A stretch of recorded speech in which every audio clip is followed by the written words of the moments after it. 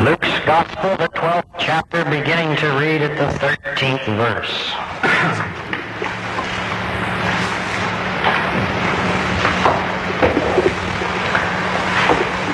One of the multitude said to Jesus, "Teacher, bid my brother divide the inheritance with me." But Jesus said to him, "Man, who made me a judge or a divider over you?" And he said to them, "Take heed and beware of all covetousness, for a man's life does not consist of the abundance of his possessions." And he told them a parable, saying, "The land of a rich man brought forth plentifully. And he thought to himself, what shall I do, for I have nowhere to store my crops? And he said, I will do this. I will pull down my barns and build larger ones, and there I will store all my grain and all my goods. And I will say to my soul, soul, you have ample goods laid up for many years. Take your ease, eat, drink, and be merry." But God said to him, "Fool, this night your soul is required of you, and the things you have prepared, whose will they be? So is he who lays up treasure for himself and is not rich toward God." Amen.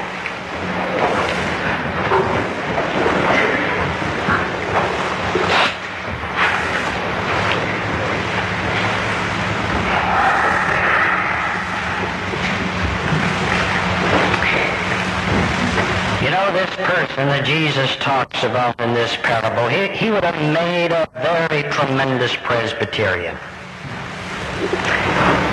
Yes, I think as a Presbyterian pastor, if I saw this kind of a man living in our community, I would go after him to try to win him for our Presbyterian church. He was a man who had prestige. Those people are hard to find. He was a man who had plenty, who was very prosperous. He had the ability to know how to make a profit. A lot of people can't do that. He was a planner. He was a problem solver. He'd have made a good Presbyterian. But Jesus called him a fool. Jesus called this man, whom many people admired, a fool. Now, what would ever cause God to call such an outstanding person such a ridiculous name? Was it because he knew how to make a profit? I don't think so. Because, you see, Jesus is not against people who know how to make a profit. If he was, he wouldn't have told that parable, about the talents. And how does he end it up? He who has even more will be given unto him, but he who has not, even that which he does have will be taken away from him. Jesus is not against the profit system which we enjoy in this country. God did not call this individual a fool because he had plenty and was prosperous. God is not against prosperous people. After all, he's the one who's given us everything, and it is from him all blessings do flow. He gives us these things because he wants us to have them, so what kind of a God would he be if he were upset because we do have them? No. God is not against prosperity, nor is he against people who plan and who are able to solve problems.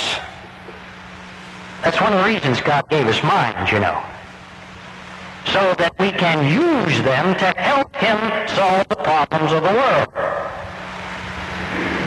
God called this man a fool for one reason and one reason alone, because he forgot things that he should have remembered.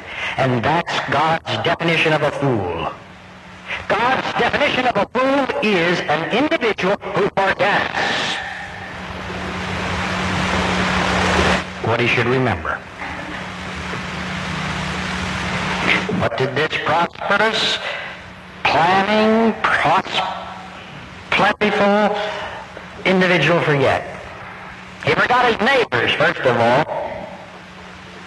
He forgot his neighbors. And you know, that's rather surprising, because I think if you would have asked this individual, had he lived and was just not the main person in a story which Jesus told, I think he would have been very shocked. Very, very shocked if God had pointed up to him that he had forgotten his neighbors, because I don't think he really thought he did. Like many of us, we really think we're taking care of our neighbors. You know, we send them Christmas cards. We say hello to them at worship. Like this man, I'm sure he prayed and we pray for our neighbors too, don't we? And I'm sure if one of his neighbors had come up to him and said, "Look, Mr. Plenty, Prosperous, we have a need in our house and we need your help," I'm sure this man would have been more than happy to generously give from his prosperity. But the fact remains that in his prosperity he forgot about his neighbors. He didn't naturally, automatically think about those who were in need. He was thinking about barns, not empty bread baskets. He was wondering what he could do with this instead of how he could give it away. He was interested in barns, not in benevolence. And though we need to be people who are constantly reminded from the pulpit and through church interpretation and literature of the needs of the world, you know, it's going to be a sad, sad day when we give only because somebody asks. And we're going to be foolish people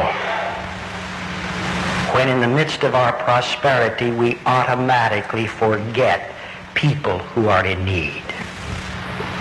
It can easily happen, you know. We can be counting our blessings that we can forget those who have not the blessings. We can be thinking so much about how we're going to build that we forget those who have been torn down. We can be thinking of building our new barns when we forget those who have nothing to eat. Yes, it can happen so easily, this foolish thing. I'll never forget that 13, 14 years ago when we were really suffering here on this hill. Some of you remember, you were around then and you sat in those decision rooms when some mighty powerful decisions were made.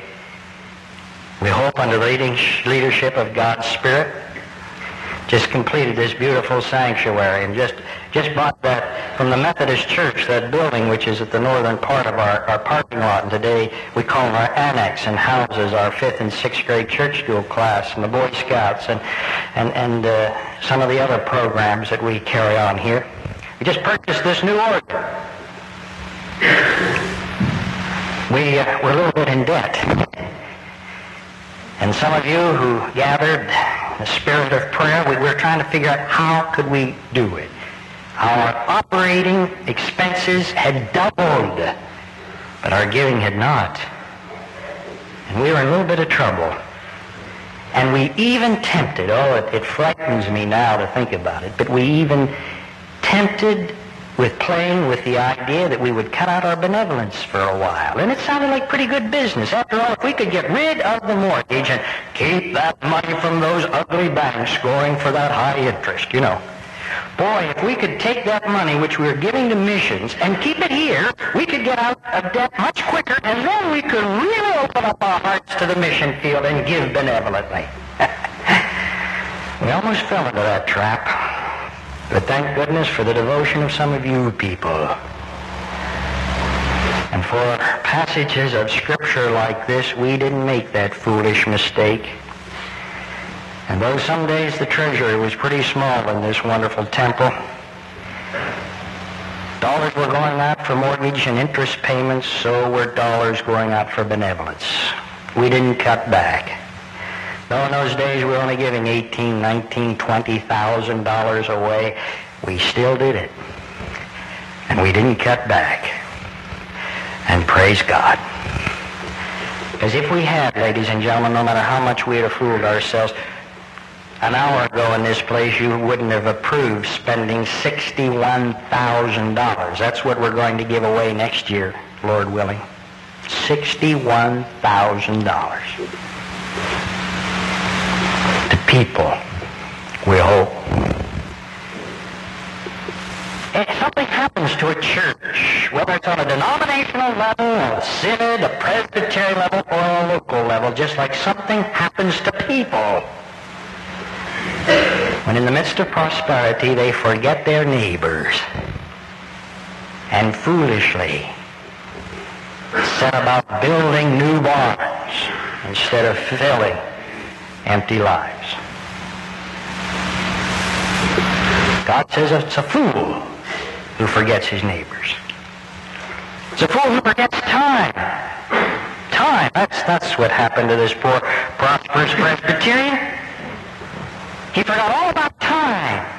He acted as though he had all the time in the world. Eat, drink, and be married. We have much to take care of us for years and years to come. He said that, not knowing that within 24 hours he was a candidate for the funeral parlor. Yes. He forgot, you see, about time. Only the fool forgets that someday he's going to die. Twice in the last 4 days, I've been summoned to experiences where somebody had died, and people hadn't expected it. We're going to die, ladies and gentlemen. Thank God no one of us knows when, because if we did, we couldn't stand it. But someday, each one of us is going to die. And any person that thinks not is a fool.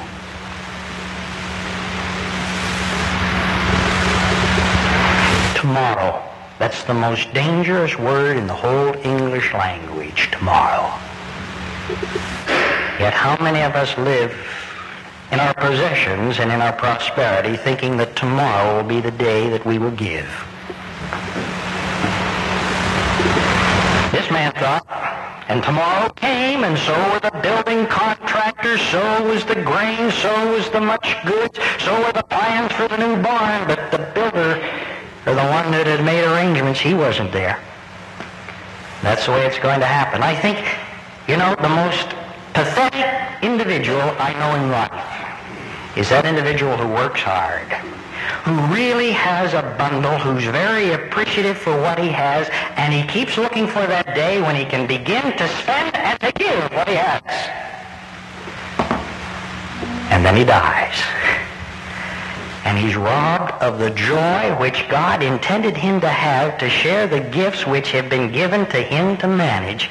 And instead of him getting the benefit out of really giving and feeling a part, that reward is left to some executor of the will or some bank to do in the person's name.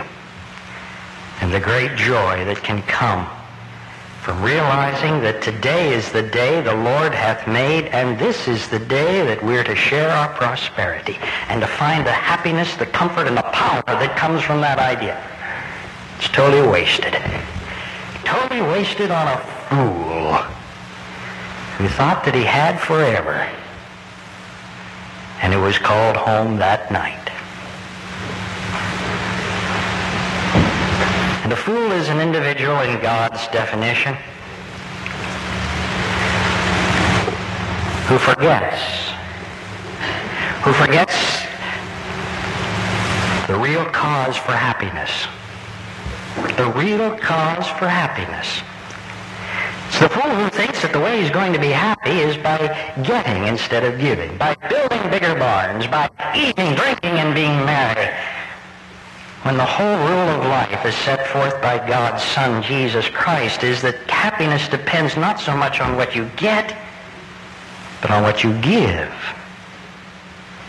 Whosoever giveth his life, which includes his pocketbook, for me in the kingdom, he'll find life.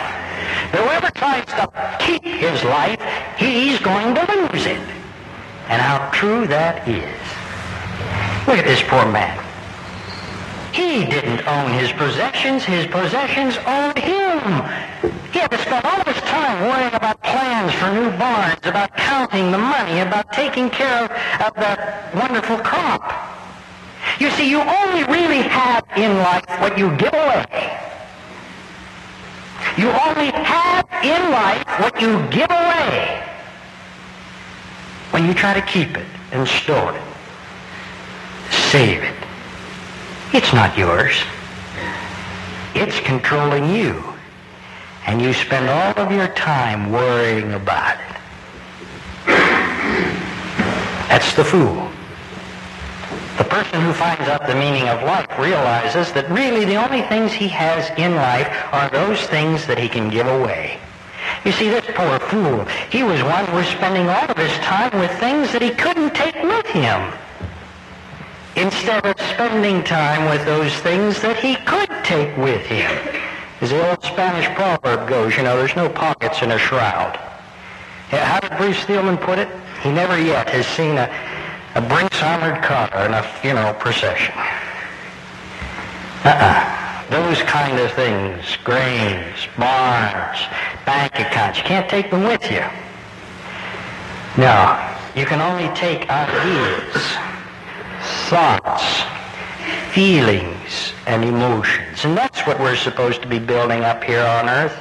The idea that we have done well in sharing those things that God has given us in our prosperity. The knowledge that we've helped to build the kingdom of God. The fact that our life in our giving has made a difference here on earth. You see, ladies and gentlemen, when you and I get to heaven, and we're before our Maker, we're going to be asked some questions. And contrary to what some people think, we're not going to be asked how much we made, how big is our bank account, how many barns we own. No. God already knows that because he's given them to us. He's going to ask us, what did we do with our prosperity? That's what he's going to want to know. And only the fool refuses to accept that truth.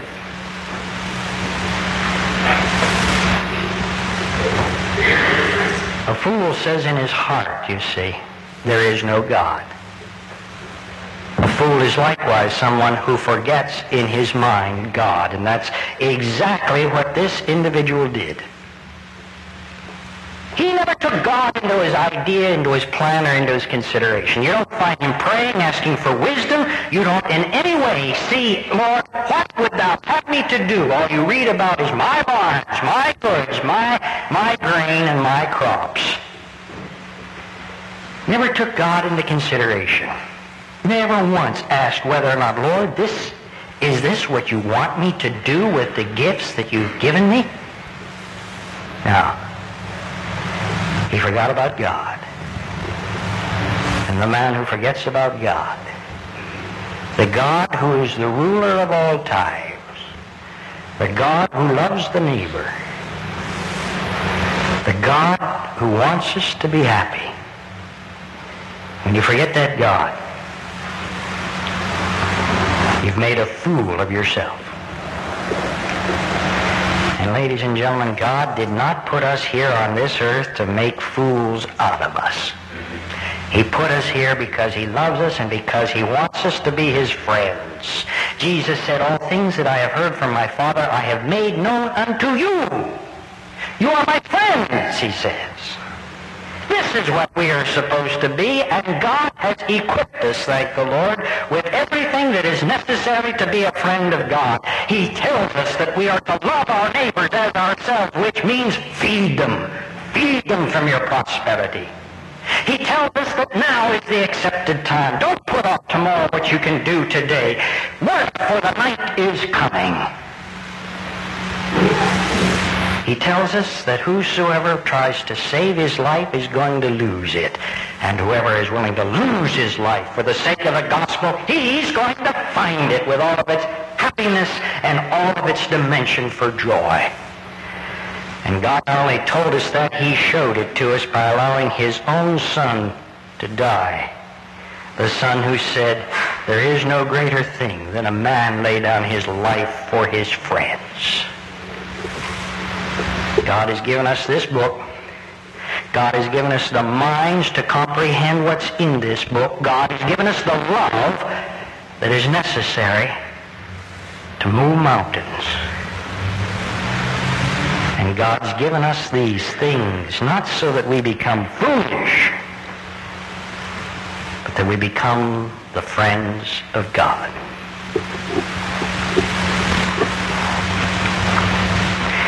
That's it.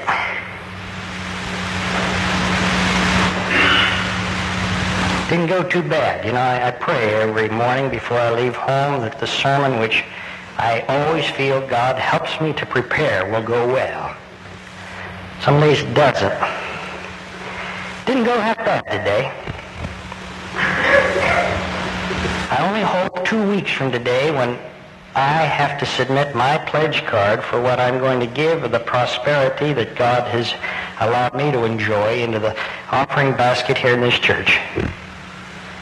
I only hope that I'm wise enough and not foolish and forget the things I've said today.